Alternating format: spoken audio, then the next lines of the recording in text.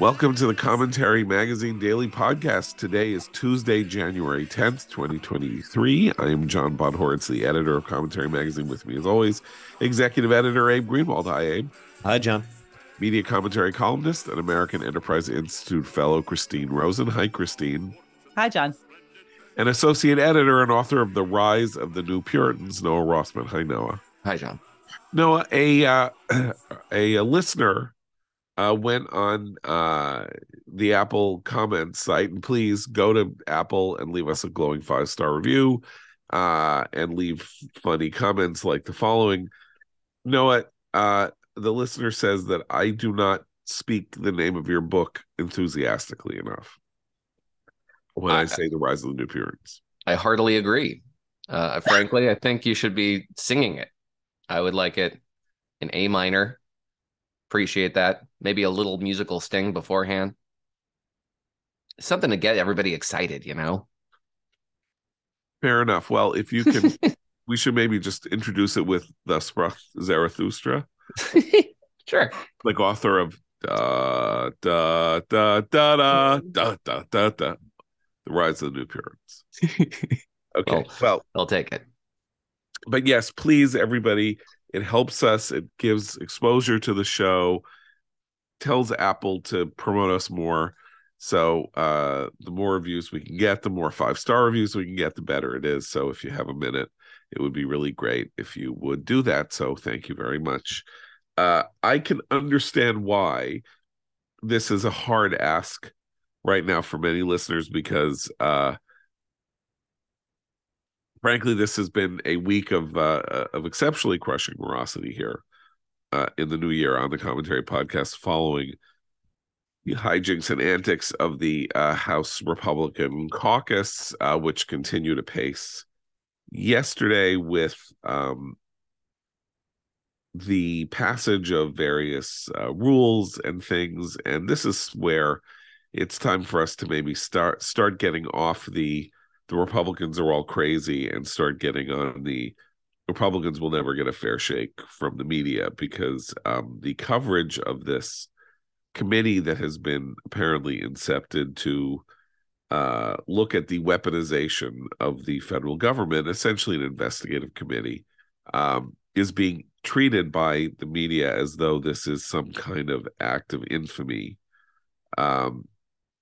Whereas it could just be an example of oversight. Yeah, they're operating from a theory that there are elements in the federal government that have weaponized themselves pretty much against Trump and against Republicans. That theory is true. It's not even a theory; it's fact.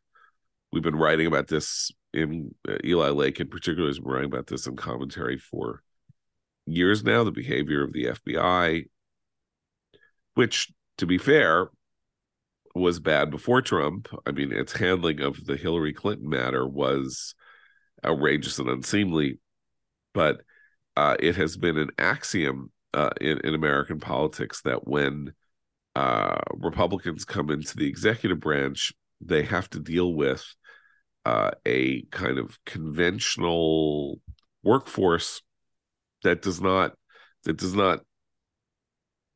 function in concert with their aims, and either needs to be harnessed to that effect or kind of superseded by intense, competent political action that can outweigh the entropic efforts of the federal government to gum up the works for more conservative or deregulatory or whatever policies there are. That's a fact. Okay, well, so there's partisan logic on both sides. The partisan logic is retrofitting this idea that the investigation into the weaponization of government arose from these claims of good governance that you say here. That's not where it came from. Where it came from was in the immediate aftermath of the Mar-a-Lago raid. That was the impetus for it. That was the discussion around it. That was when Jim Jordan told everybody to get ready because he was going to take over judiciary, and Kevin McCarthy was talking to, saying in absentia to Merrick Garland, keep your papers in order. That was the logic for this investigation in the first place. And Donald Trump has since subsequently basically admitted to what he's been accused of. So it would be compartmentalizing and serving a partisan purpose to ignore that. However, there is merit to your claim, specifically in the reaction to how Republicans to the reaction to a Republican effort to investigate and defund the IRS, a media-wide effort to claim that this is the fruit of a conspiracy theory. PolitiFact, Fact Check, Time Magazine, Reuters, USA Today, New York Times, Washington Post, all of them 100% false that the IRS has hired 87,000 new agents. And it is false that they're new agents. But it is not false that the IRS has a beefed up workforce that will target Americans in order to generate new revenues. That's just simply not true. It's saying, oh, this new funding is only to replace an aging workforce. Well, that's not how attrition works. Just by definition, it's completely misleading to even suggest otherwise. And the notion here that just because they're not new special agents or agents generally doesn't mean that they will do the job of the IRS. The whole point of this is to generate new revenue. And the notion here that Republicans are objecting to this and somehow that their objections are false or flawed or fueled by a conspiracy theory is nonsense. It's bunk. And the entire press is on board with this, utterly uncritical of the notion here that just because they're not talking about 87,000 agents specifically, that is the job category that they're hiring here, is just nonsense.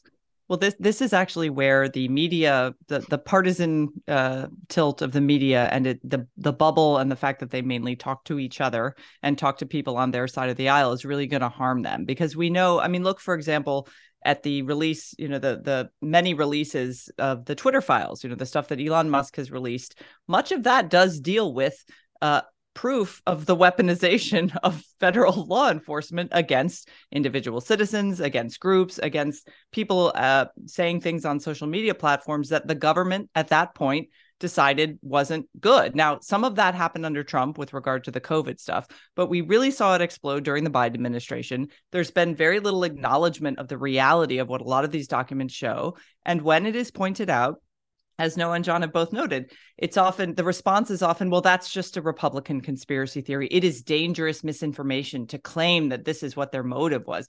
So we hear parsing of potential motives. We hear all of these discussions that never happen when the shoe is on the other partisan foot. And so I think, I mean, look, Jim Jordan is not the person I would want in charge of anything, quite frankly, and Noah's right to point out some of the very partisan motivation for this.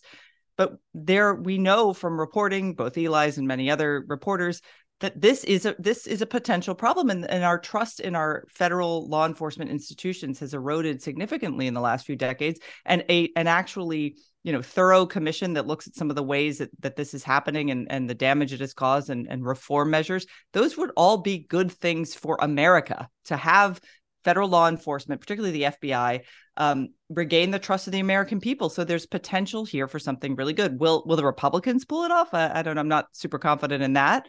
But to say that the very existence of such an oversight committee is some sort of threat to democracy or some sort of, wild partisan thing is wrong. It's not. It's unfair. Abe, they can't have it both ways. So on the one hand, as Noah says, the effort to make sure that the IRS works properly with this $80 billion over 10 years expansion of IRS funding is just a kind of good governance measure. And on the other hand, they also claim, and said last night, the CBO says, the Congressional Budget Office says, that the federal government, the deficit will increase by $100-something billion if the IRS funding is somehow killed. So either the IRS is going to collect in excess of $100 billion it isn't collecting already, or more than that, because that $80 billion in new funding will be canceled. So that should offset against that. So it's more like $200 billion, or they're not. Like either it's going to be a windfall, or it's not. You can't have it both ways. Right. Well, no, anyone who sort of mounts a vigorous argument in defense of the IRS deserves whatever they get, in terms of being called out for hypocrisy and preposterousness and whatever else. There's a good piece in Reason that just came out about how last year, the IRS really collected, like, went after the poorest American income earners, and that's what they got a big boost from, of course. Yeah, look, it has nothing to do with the issue. It is purely partisan. If it's unthinkable, but if there were a sort of democratic move to sort of pare down the IRS, we would be reading all sorts of articles and think pieces about how great and wonderful that is, and how the IRS is abusive, and minorities suffer the worst because of it, and so on and so forth. Yeah, that's all you got to do. You just got to think of a systemic racism angle. But Abe, have you seen the cafeterias? Have you seen the IRS cafeteria? It's terrible. It is a national scandal, the IRS cafeteria. It's Catherine Rampell's column every other week. So look, here's a conspiracy theory. Democrats have no problem with empowering the IRS, not only because they want the government to be bigger and they want it to collect more money so that they can, spend it in whatever way they want to spend it, but also because taxpayers are disproportionately Republican. Federal taxpayers are disproportionately Republican. How do we know this? Because 40 some odd % of the American people do not pay federal taxes. As a result, by the way, almost entirely of Republican reforms to the tax code, or changes that Republicans push through to the tax code.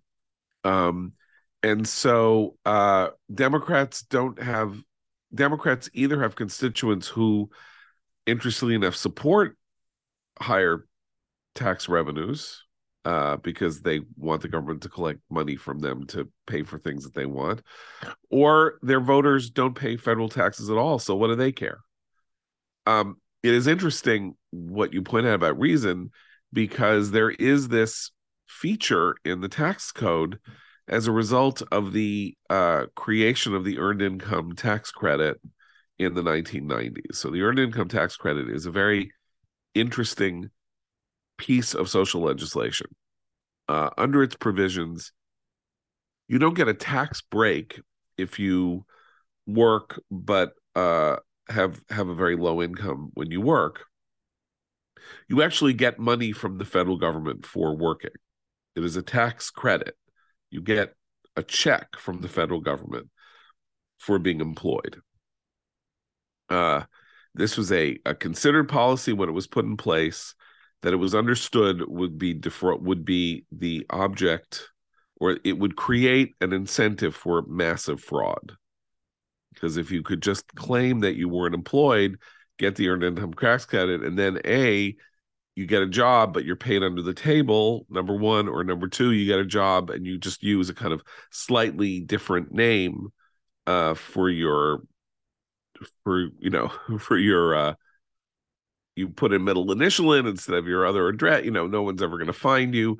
So when the Earned Income Tax Credit was put into place, the legislation was written, required auditing of the Earned Income Tax Credit process at a very high level. And this had this perverse incentive of shifting the auditing system of the federal government away from rich people to poor people, or more well-to-do people than less well-to-do people, so that you are much less likely to be audited if you were a middle to high income person today, or since the Earned Income Tax Credit went in place in the mid-90s, than you were in the decades previous, when almost all auditing took place among people of middle to high middle income, because that's the sweet spot. That's where most of the tax collection exists. And of course, it doesn't make sense to audit people like Trump, despite what everybody thinks,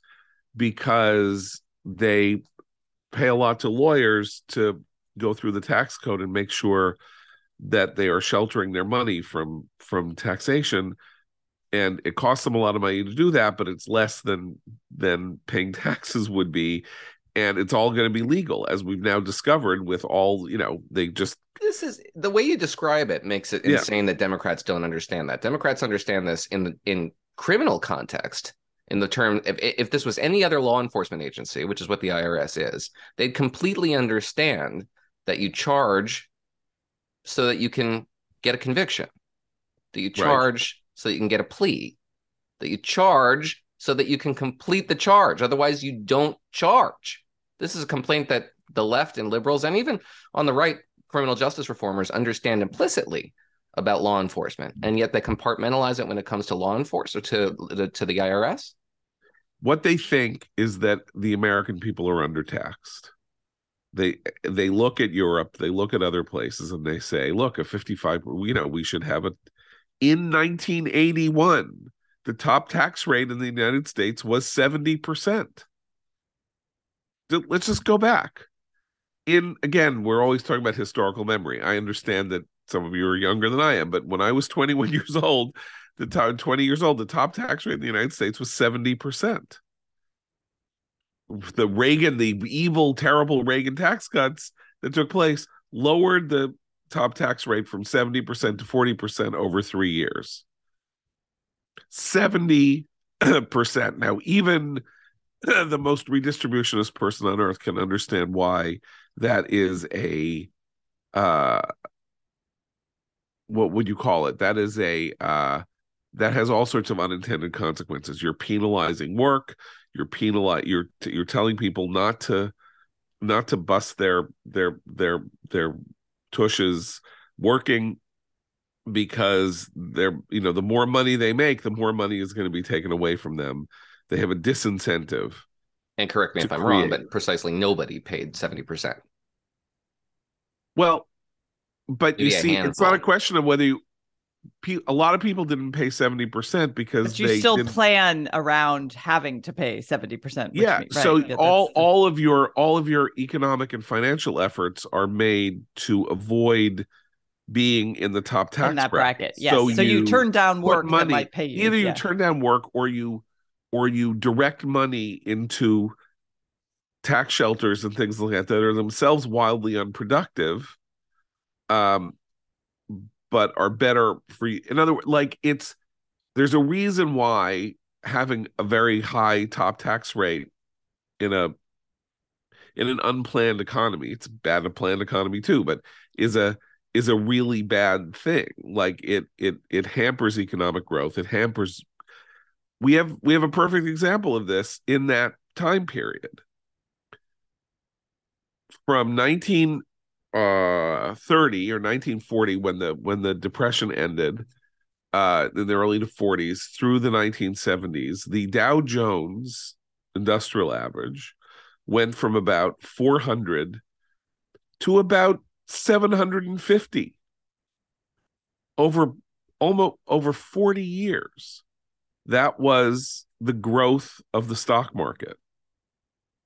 That meant not that much money was available for innovation or investment. Companies couldn't do IPO. There was nothing in it. The stock market was a flat, dead thing, and all sorts of changes, but in particular the lowering of the tax rate beginning in 1983 began the bull market. Remember, it was at 770 when the bull market began, and 40 years later, it's at 33,000. Now, was that the result of tax cuts? Not exclusively, but the tax cuts meant that there was more money in the hands of private individuals, less money in the hands of government. That money went into investment vehicles, mostly in the stock market, and changed the trajectory of the American economy such that it is now 3 times larger, I believe, than it was in 1982 or 3. It's 3 times or 4 times larger, right? That's an extraordinary fact. So yes, Democrats have a ready populist message, right? Which is rich people get away with murder. They're not paying their fair share. They need to pay more. In the end, if you hire these 87,000 agents, you know what they're going to end up doing? They're going to end up doing investigating poor and lower middle class people. You know why? Because this is, they're I think, easier Noah's to point. bust. Yeah. Yeah, they're easier to bust, and they don't have the resources to fight you. Well, they don't have the accountants and the lawyers and the people who set up tax shelters and they'll just pay they'll pay the fine because you're basically blackmailing them with future criminal action, and so that's like and they offer installment payment plans and stuff. But but the other thing is like that the part of the argument that enrages me when Democrats make that argument about, oh, we just want to go after the rich and so the Republicans are protecting the rich. They're not talking about, first of all the poorest people don't pay any income tax. They do pay sales taxes and gas taxes and all the taxes that are through commerce, but they don't pay income tax. And the problem here isn't that we don't have enough rich people paying their share. That could be a small problem. The larger problem is we're spending too much money on stuff we shouldn't be spending money on. And so that other part of the argument has traditionally been where Republicans have had a strong sort of moral suasion aspect. They've lost that in the last several administrations, which have been spending wildly as well. But it is kind of enraging to hear the Democrats talk about this as if where the Republicans want to defenestrate the IRS because they like rich people. If it was just Democrats, I'd be willing to overlook it. It's the press, it's media running this smokescreen in defense of a Democratic initiative. If this was only to hire a bunch of secretarial positions and people to file away all those boxes in the IRS cafeteria, Democrats would be furious. The press would be furious. This would not accomplish what they want to achieve. And the fact that they're being dishonest about it in order to make some sort of a partisan point against Republicans, at least Republicans are being honest with the objective. Now, should we have a competent agency that collects federal taxes because we have federal taxes to collect? Yes. I really don't think anybody would disagree with that. Even maybe most Republicans. I don't want to say everyone, because there's probably some lunatic out there who would say, no, we shouldn't have taxes. But it's a new news cycle. So last week they could talk about how the Republicans were tiptoeing the country to authoritarianism by having a bit of a chaotic speakers election. Remember, it was like, this is terrifying. Oh my God, the chaos, it's awful. I mean, it was embarrassing in a lot of ways for Republicans, but the system was set up to work this way. Now, usually we like it to be more efficient. We would like parties to be more cohesive and unified and pick a leader more smoothly, but it didn't happen that way. But the idea that this narrative had to be creative of like, democracy on the brink yet again. So they need that every week. So we're going to find these stories every week where we're on the brink. True. It is episodic, but there is a bit of a horse sense on display here, in part because the simple fact is that nobody likes the IRS. Nobody likes the IRS. Everybody hates the IRS. There's this weird thing that happens on the part of the technocratic left where they say, well, the IRS is actually kind of popular. It's not. Nobody likes it. And Republicans going after it is not a bad political maneuver. But the message that rich people aren't paying their fair share, which, by the way, is itself absurd. I mean, I'm sorry. I don't want to stand here and defend plutocracies and all of that. But I believe 50% of the tax burden in this country, the federal tax burden, is paid by 2% of taxpayers. 50% is paid by 2%. So you can say, and of course, tax revenues go up and up and up and up and up. Like it's not like the federal government isn't awash in tax revenues every year. But the argument, I mean, the emotional argument on the left to that is, well, it should be higher. It should be more than 50%, because if rich people have any excess, that money is better off going to parties that are deemed by government experts who need it, and that's where we'll begin to see real justice. So I want to tell you guys an anecdote that is about something entirely different, but that reflects the mindset that, Abe, you're speaking of. You remember in the 1990s there was a huge sort of news cycle, year-long news cycle about getting money back for the Jews of Europe whose artwork and bank accounts and Swiss bank accounts and everything had been expropriated or seized by others, and that Switzerland was forced to revolutionize its banking system in order to deal with the claims that Jewish money had been put into Swiss bank accounts, people had died, and then the Swiss just basically took it for themselves because no one was coming to claim it. And they had to offer some transparency for this famously opaque banking system. Well, so the World Jewish Congress, I believe, was one of the organizations that was most aggressive about this. And I met once with the officials of the World Jewish Congress who were interested in helping this process. But they didn't just help the process, as it turns out. They were expropriating. Some of them were expropriating money. We're sort of getting the money and then keeping it. So I met with a couple of senior officials of the World Jewish Congress who were in this thing, and I said to them, what do you want to do with this money? Like, the Swiss are, what's going to happen to it? They can't find the family members. If they can't figure out who was the depositor, how do they find the family members? Well, how's this going to work? And one of these guys who eventually pled guilty to misappropriation of funds said to me, well, they should give it to us. They should give it to us, and we'll find the people that we think it should go to. And of course, once this was said to me, my ears lit, because it's like, well, why should they give it to you? Because you run an organization called the World Jewish Congress. You're not an official organization. You are a private, sort of a semi-NGO, but I mean, you're really not. You're just one of the many organizations. Like, why do you get it? What are you going to do with it? You're going to build a building with it, or you're going to expropriate. You're going to misappropriate it to yourselves, which is actually what happened. When I'm using this example, because the idea that you look and you say, oh my God, there's this huge pot of money that is sitting there, and I know what to do best with it. It is a very short step to, I know what to do best with it, to, what I need? I've been working so hard on this process that I need to go to the Bahamas for a week. And I'm going to say that I'll go to the Bahamas to have a meeting with the Governor General of the Bahamas to consider, to say, maybe we should find Jewish money here that was expropriated during the Holocaust, and I'll stay at a nice hotel and I'll get it, because I'm working so hard on behalf of the Jewish people and all of that.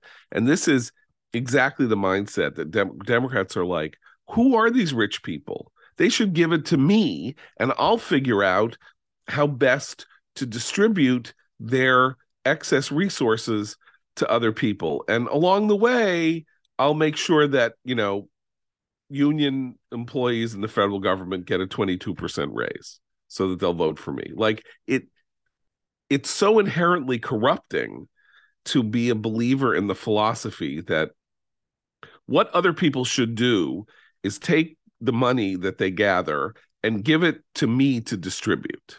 Because when you give it to the person to distribute, he'll always take a cut off the top. Some of that will be perfectly legitimate, and a lot of it will be very questionable. And at some point, there's always some moment at which the money is skimmed. So, is that analogy good? I thought it sounded good when I started. No, well, the only difference is that the people who want to do the skimming off the top and the redistribution are paid by us, the taxpayer, in this case, right? Like, we pay their salaries. So we're like, it's almost like if you're an entrepreneur with a very successful business. And I mean, they're similar in part to the arguments made about the death tax, the inheritance tax, right? Like, people who end up having to sell their farms, which were built up by their family for generations, because the government wants half of that value of the farm versus half of any particular income derived from it after they've already been taxed on their income. So there are these arguments that I think are very persuasive to the average American person of the left or the right, who's like, that just seems unfair. If you've built up a business and you're succeeding, and say you sell your business and you have this money, like, why is the government suddenly deciding you're kind of an enemy of the public and owe more to the public, the people who actually didn't take the financial, emotional, and physical risks that you did to create a business from scratch? Like, it's a very short-term way of thinking too, because if you want entrepreneurship to flourish, if you want freedom to flourish in the economy, you have to have those risk takers, and a lot of them fail too, and they don't get a ton of breaks when they fail either. So if they succeed and they derive wealth from their success, that shouldn't be punished with further and more oppressive taxation. That should be encouraged, because that's what keeps the economy moving forward and not stagnating. Abe, when we look at, I mean, this important point that Christine makes, which is that every dollar that exists in the United States that is earned in the course of a year in salary is taxed. Now, sometimes people evade it, particularly if they're independent contractors and they don't pay, they don't have withholding and they have to do it themselves. But every dollar is taxed. Democrats and liberals are always looking for a way to break that system. That is what, excuse me, that is what the amendment that created the income tax system is. It's an income tax. It is not a wealth tax. It is every dollar that is earned in the United States in a given year is subject to taxation with rates that are set politically, right, by legislatures and signed into law by the president. And whenever you go to Elizabeth Warren, or you go to the sort of the idea that we need to break this system apart and just come up with a way, it's just two pennies off the dollar or something like that. But it's never 2 pennies off the dollar, because it's always a violation of this fundamental precept. And it's fine. You know what? You want to raise the tax rate 2%?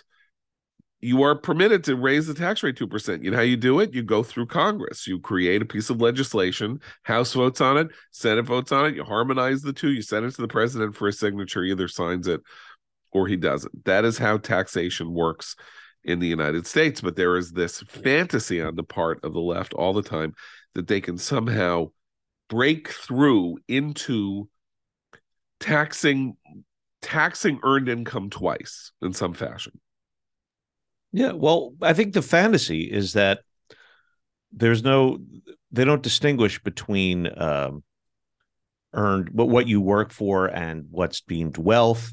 It's just this vast pool of money, you see, and it's this vast pool of sums, and they don't understand why it's not being distributed in a way that they find equitable. And, I think your analogy is good. But I think there's another part of this, which is that even if the people who are responsible for divvying out the funds are above reproach, and there's no skimming, and there's no taking for their trip to the Bahamas, I don't trust their judgment anyway. I don't know what theories they're operating on that informed their decisions about who's entitled and who is not entitled to various goodies, and that is completely, and the mindset behind this like sort of like a plain old wealth tax. You could only imagine how that would inform the redistribution process. You just said it. You said that their mindset is that capital should be distributed equitably, not efficiently, not designed to maximize returns and the benefits from investment, which is what capital needs to do. Anything else is inefficient and generates less revenue and generates less return, and is functionally a betrayal of responsibilities. In the private sector, it would be responsibilities to shareholders, fiduciary responsibility, and in the public sector, it's responsibility to the taxpayers. Well, and there's also there's this I've noticed this. I saw it most recently in one of Jamelle Bouie's columns in the New York Times, talking about what the Republicans plan to do in the next Congress. There's a tendency now, because of the extreme polarization, to label any effort at change or reform of something that the left feels to be, untouchables, like entitlements or any of the social insurance programs whatsoever, to call it authoritarian, to want to change that. And you see that, I mean, obviously partisan columnists are going to say that, but there's a way in which turning what used to be a kind of regular partisan function of how our government works, which is one side gains power and wants to change things, that's now authoritarian. That's now threatening to democracy. There's a way in which that is a deliberate effort to close off any discussion of certain things, right? Those are taken off the table because you're going to be labeled an authoritarian if you do that. It's a direct attack on more moderate Republicans because the fringe doesn't care and kind of revels in being called authoritarian. But it's those centrists who actually are the ones who are going to determine the state of power in the next election that target. So you have people in Congress who might be careful about wanting to reform some stuff because they're going to be attacked as authoritarian for doing so. It's very harmful to the political process. I mean, ultimately, this is where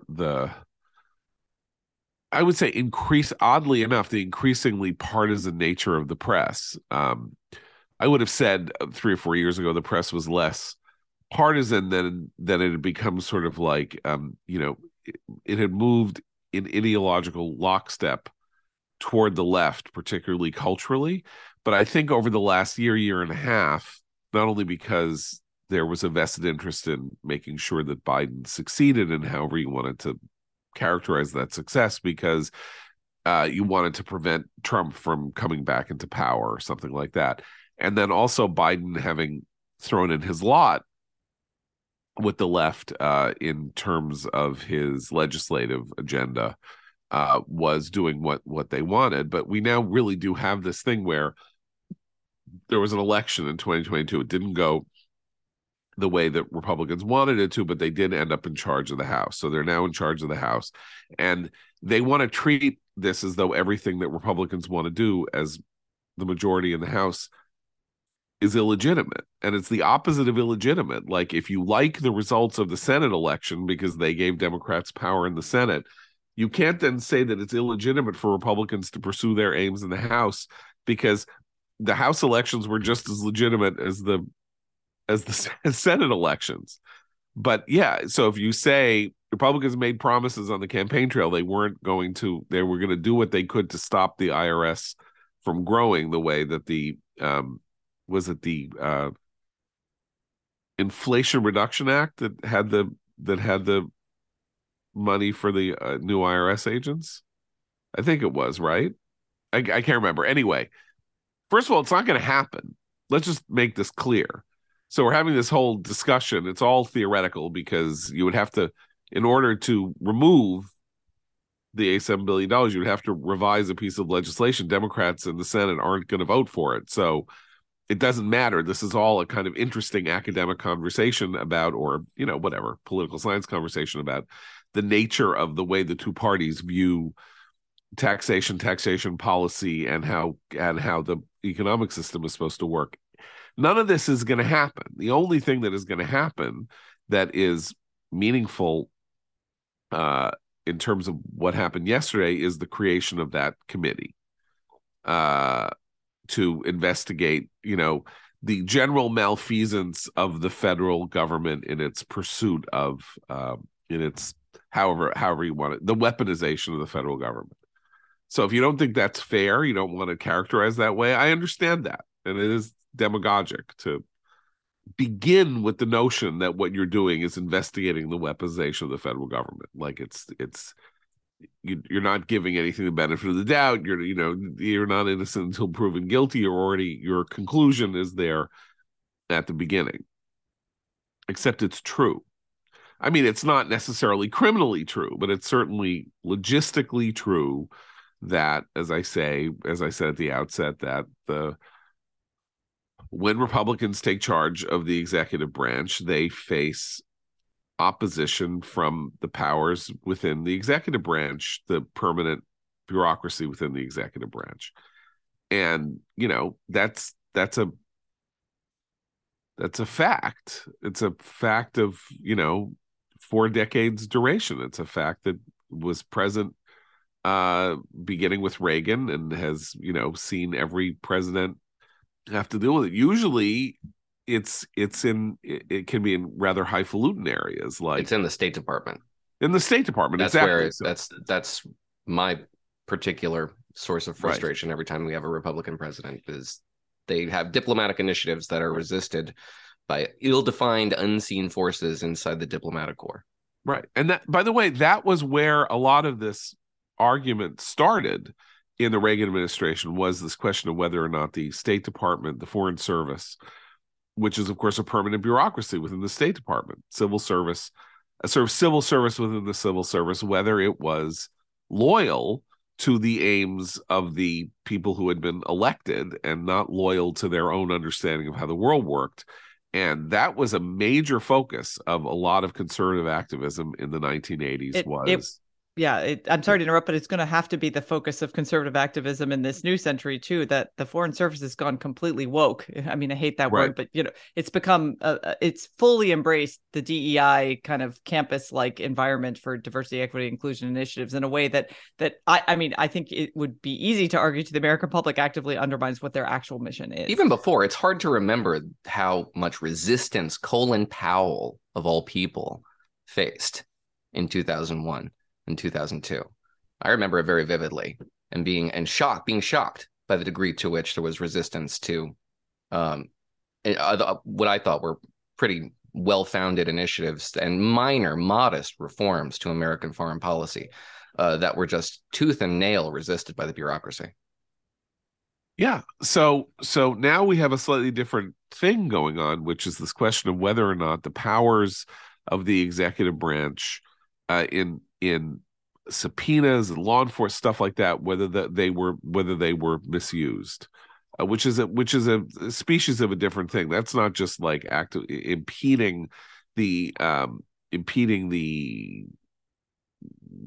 deployment of policy, but actually using tools that are granted with some concern over civil liberties to the federal government, and then using them however you wish them to be used to because the ends justify the means. They believe that the terrible people or Russian agents are taking over the federal government and need to be stopped. And if you have to play a little fast and loose, history will forgive you. And we should note, as a point of historical record, that all of those claims particularly about the Russian interference online, it influencing people with its disinformation campaign, have shown scholars have been studying that for years, since the 2016 election.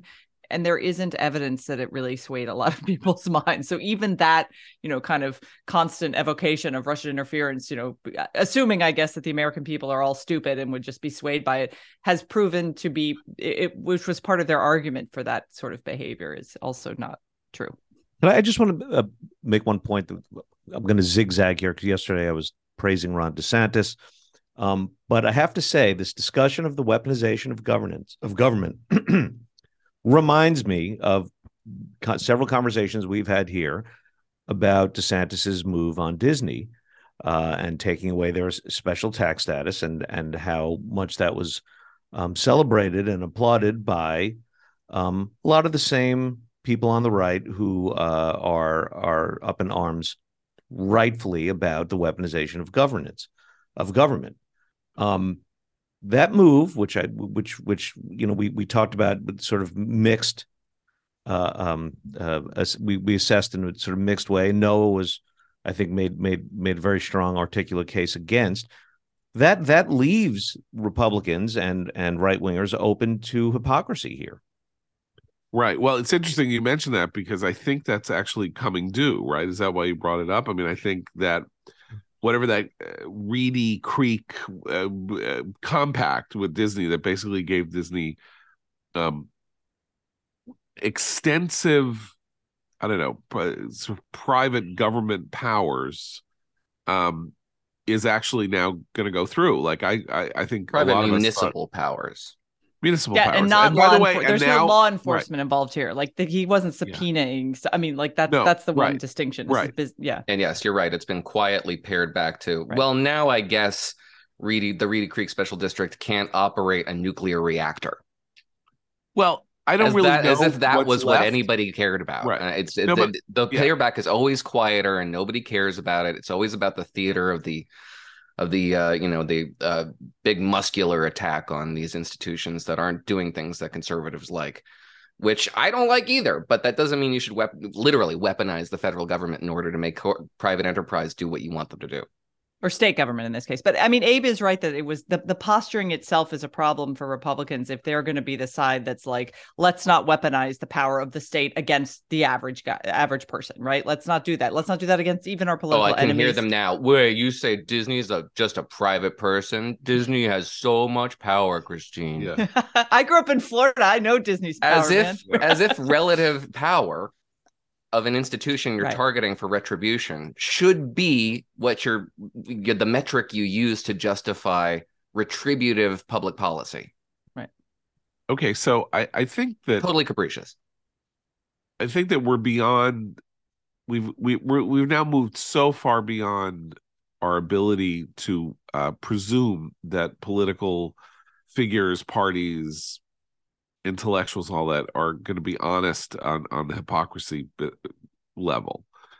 As I think people used to twist themselves into pretzels to make sure that they were at least theoretically consistent and create new ways of using language in order to say that in order not to be accused of hypocrisy and to say they were consistent.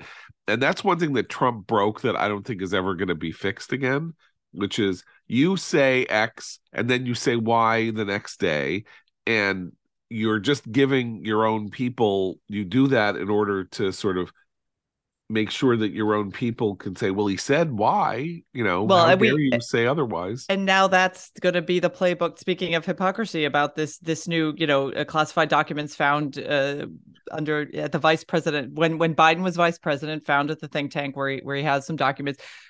If Trump broke it, then it's going to be applied on the other side to say certainly the media is circling the wagons immediately. They're like, this is completely different. It was accidental. It's not about nuclear stuff, like immediately saying it's a completely distinctive thing. When Biden himself, like a month ago, went on 60 Minutes and was like, we're really actively pursuing these sorts of cases. It's very important for us as a matter of justice, blah, blah, blah. We'll see. I mean, I agree. I think the hypocrisy stuff is broken. It's a shame because it was one of the most powerful tools for the people, a non-populist tool for the American people to sort of look at their politicians and their elected officials and say, wait a minute. Well, the fact is, this is a common thing, and it's commonly prosecuted. What? The mishandling of classified material, advertently or inadvertently, and sometimes it's prosecuted. And it's rare to see somebody go to the mattresses over it. I mean, really fight hammer and tong to try to, in court, get a judgment against their conduct, when really you should just give it up. And that's pretty much what we're seeing from the president. It might have been an accident. It sometimes is an accident. And one of the things you do when it is an actual accident is not hire an army of lawyers and try to make a federal case out of it. And the boxes theory, the legal theory of my boxes. Right. Then it becomes an obstruction. Different. Right. It becomes obstruction rather than just that's the charge. Exactly. Right. That's the crime. Right. Well, first of all, there's no crime yet. He's not been charged with anything. It's not obstruction yet. And we don't know the details here. Like, what we know is somehow somebody figured this out and told CBS News that this had happened. It happened 2 months ago. Yeah, apparently. I was going to say it was not released to the public. It happened just before the midterms, and that part of the story to me is, from a media standpoint, really interesting, if not surprising. And by not the way, at all surprising. Right. And not only so did we not know about it for months, we would never know about it if not for what happened at Mar-a-Lago. It wouldn't be a story. No one would care. I wouldn't care if I found out about it and no one knew about it. Look, the federal government overclassifies material. There were 10 billion pieces of paper around the Obama White House. Biden was vice president for 8 years. 8 years, yeah. They packed up boxes. If there are 10 documents in these boxes that said classified at the top, that's nothing, depending on what they are. However, we don't know that there are 10. We don't know who packed the boxes, and we don't know what the documents are. And while we should presume innocence, we don't need that we're at the beginning of this story, and the fact that Merrick Garland was compelled to say that he was looking very seriously into this matter is important. It's also important, I think, for people to understand, or like the sort of anti-Trump left or whatever, the anti-Trump forces, to understand that there are things that Trump did that were completely unprecedented, and then there are things that he did that were not unprecedented, and like being sloppy with classified information in the wake of the end of the presidency is not unprecedented. Yes, people are prosecuted for it and it's bad. And if he was incredibly resistant in that crazy way that he has, then, he'll suffer for it. And what's more, he has suffered for it. Let's face it. I mean, we'll see if he's charged or whatever happens.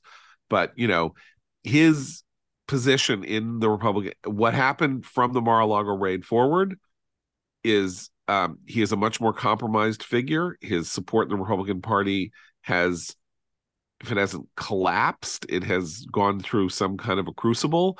And that's all dateable, really, to this moment in time.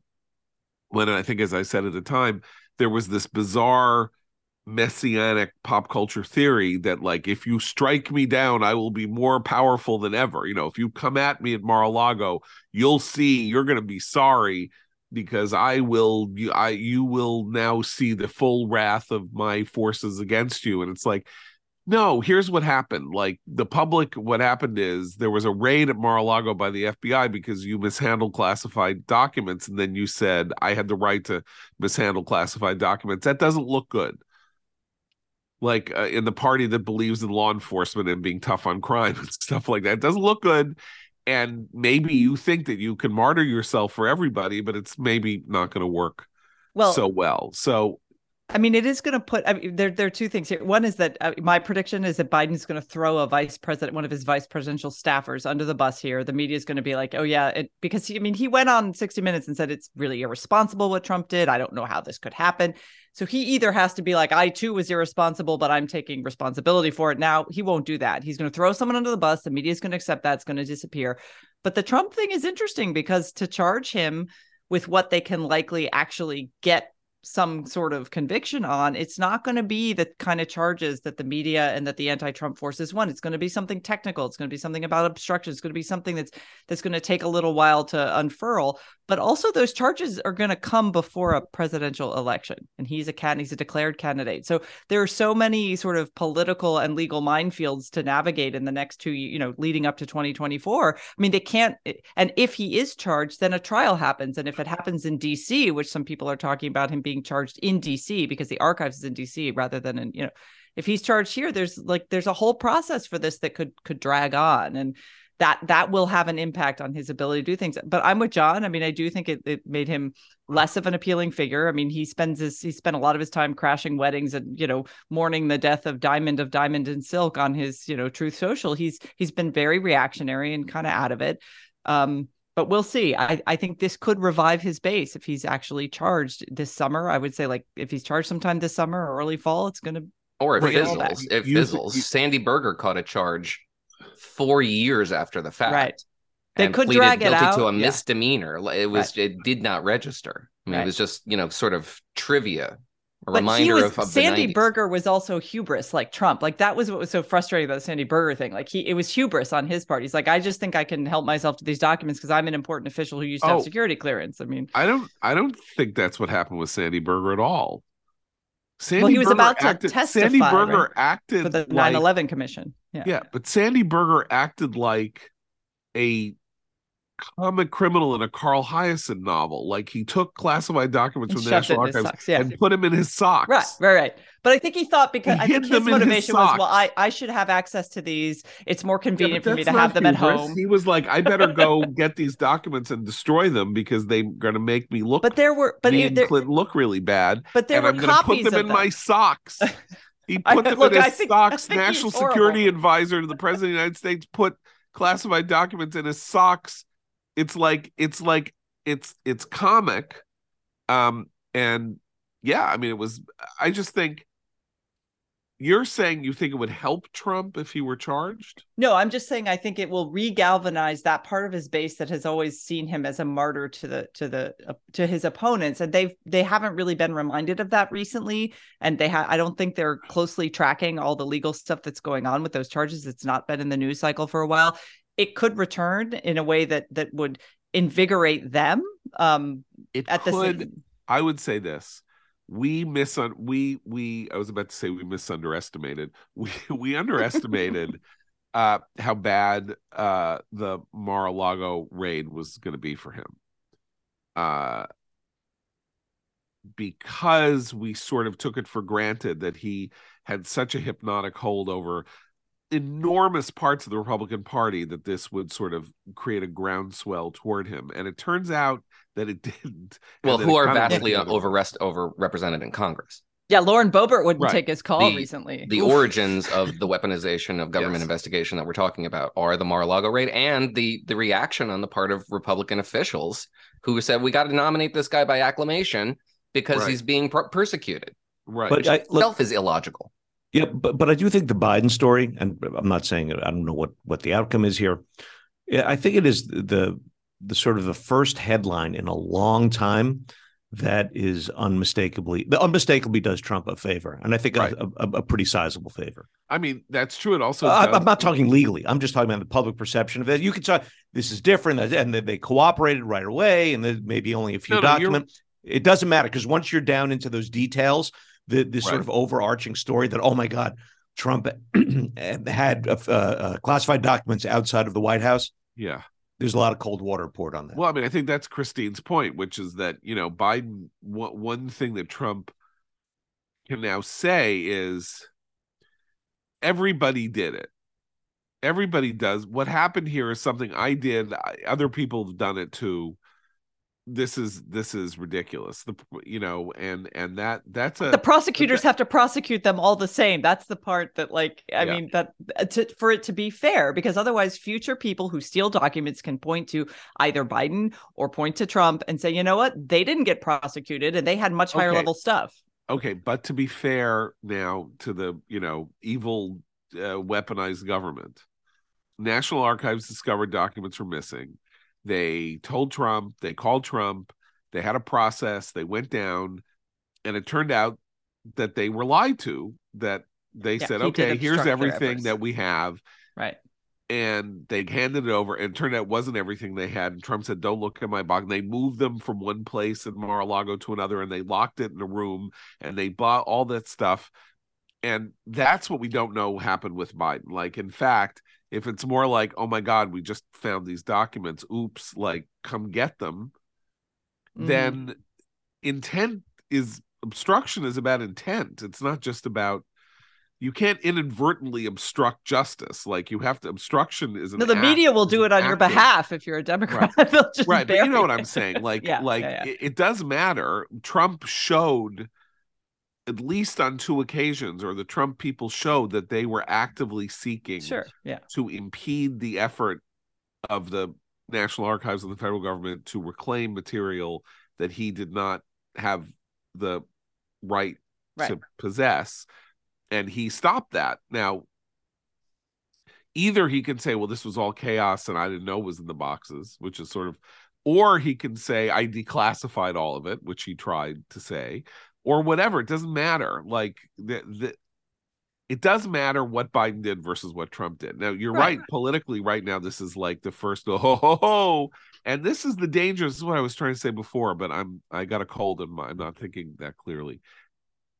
If you want to go for gotchas against people in the other party, you better be careful about what it is that you're going gotcha for, because if you do it and they do it, then it's going to come back to bite you on the patootie. Like, you better be Caesar's wife if you're going to say, I am shocked at the gambling going on. If you're going to be Claude Rains in Casablanca. I was going to say Calpurnia in Casablanca.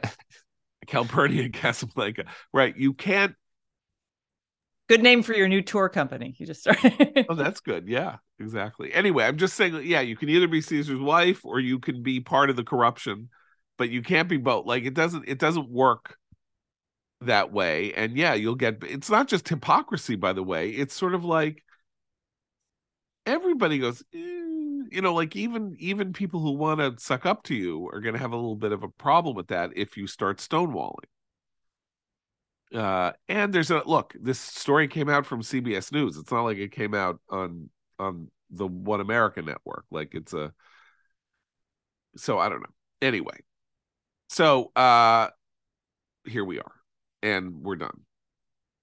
So we'll be back tomorrow, and hopefully Noah and I will both be coughing less on the mute than we did today. So don't get your hopes up. I'm getting my hopes up. Can I get my hopes up? What? NyQuil? No, I don't know. Something for the.